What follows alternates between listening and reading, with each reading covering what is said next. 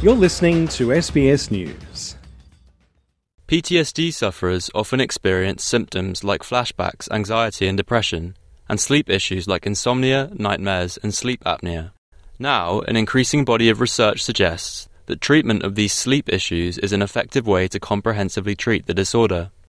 As many as 75% of Australian adults have experienced trauma in their lives, according to the Australian Institute of Health and Welfare. But only an estimated 5 to 10% will develop a post-traumatic stress disorder. The condition is typically experienced at higher rates by veterans, with the ongoing Royal Commission into Veteran and Defence Suicide hearing more about the impact of the disorder. Jonathan Moskerup is the clinical lead of the psychology service at Mates for Mates, a charity which provides support to veterans for service-related injuries. He describes the often profound impact PTSD can have on the quality of sleep for the veterans he counsels. Hyperarousal, which is anxiety-like symptoms, fight or flight, increased heart rate, on edge, and the other cluster of symptoms being re-experiencing symptoms, and that's the intrusive memories, nightmares. So those two symptoms really impact one's ability to fall asleep, obviously then stay asleep, but then a lot of people with PTSD will develop sleep aversion, so they will come up with strategies in order to avoid going to sleep. PTSD is on the rise in the general Australian population.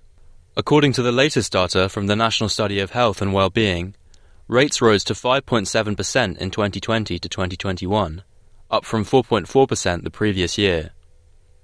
The relationship between sleep and PTSD is often described as bidirectional. Sean Drummond is a professor of clinical neuroscience in the School of Psychological Sciences at Monash University.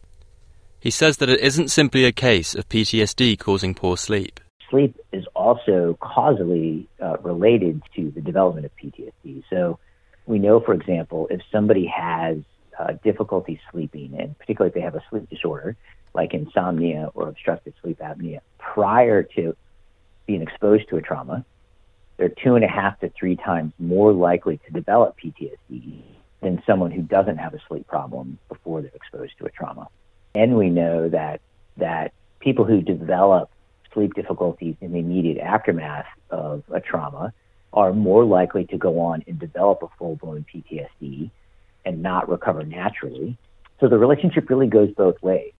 Professor Drummond is presenting on the relationship between sleep and PTSD at the Sleep Down Under conference in Adelaide in November. His work is part of an increasing body of research which suggests that treating sleep issues may be an effective way to treat the disorder. He co-authored a 2019 study in which US veterans with the condition received either traditional trauma-based talk therapy or talk therapy alongside sleep treatments. It found that those who also received sleep therapy had greater relief from their daytime and nighttime symptoms. Effectively, what we found is that the daytime intervention worked pretty well, just like we would expect it to. It did not treat the sleep symptoms, again, just like prior literature showed. And then when we gave people sleep, the sleep symptoms, both the insomnia and the nightmares, got significantly better in the group who received the sleep treatments. And interestingly, the daytime symptoms of PTSD also got better after the sleep treatments relative to after the control treatment. Professor Amy Jordan is the director of the John Trinder Sleep Laboratory at the University of Melbourne and is one of the authors of an ongoing study on the connection between PTSD and obstructive sleep apnea. Professor Jordan says it's unclear why the condition, which affects breathing during sleep, is so common among PTSD patients. PTSD is a mental health condition, and sleep apnea is occurring because the throat is closing during the night.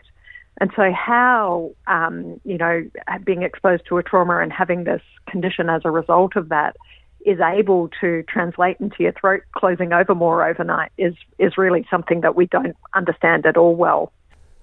Professor Jordan says that US studies have found that as many as 3/4 of PTSD sufferers experience sleep apnea. However, these studies have typically been on veteran populations, often male and middle-aged, and generally more likely to suffer from sleep apnea. The University of Melbourne study includes younger participants, including a higher proportion of women. What we did notice in doing that study is that people with post-traumatic stress disorder had high rates of sort of breathing discomfort. just going about their daily lives. So there might be still something to this subjective awareness of breathing and feeling uncomfortable with their breathing that is ticking over and contributing to the sleep apnea at night time. There is also strong evidence to suggest that the treatment of sleep apnea can improve daytime PTSD symptoms as well. Professor Andrea Phelps is the Deputy Director of Phoenix Australia, a charity which focuses on the treatment of PTSD. She says there's a growing move in treatment towards psychological sleep therapies. There's a lot of support for that idea. We know that standard evidence-based treatments for PTSD aren't terribly effective for sleep. And so we get a lot of residual insomnia after PTSD treatment, which is why there has been a move towards saying, well, let's focus specifically on sleep treatments. Professor Jordan says that recent stresses like the COVID-19 pandemic and climate emergencies like the 2019 bushfires may have contributed to the rise in PTSD rates. She says that while the experience of veterans is important, many other Australians continue to be affected as well. They've advanced the field tremendously, and it's great. We don't know for sure how much of it is applicable to, someone who's had, childhood trauma or sexual assault or domestic violence. And so I think the underlying processes are assumed to be similar in terms of, how PTSD is established and maintained. But I think there's lots of room for research. Mr. Moskrip says that veterans suffering from PTSD and sleep issues should know that help is available.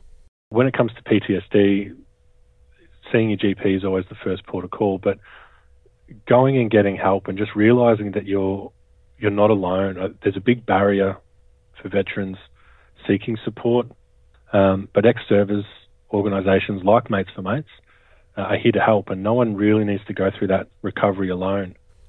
Penry Buckley, SBS News.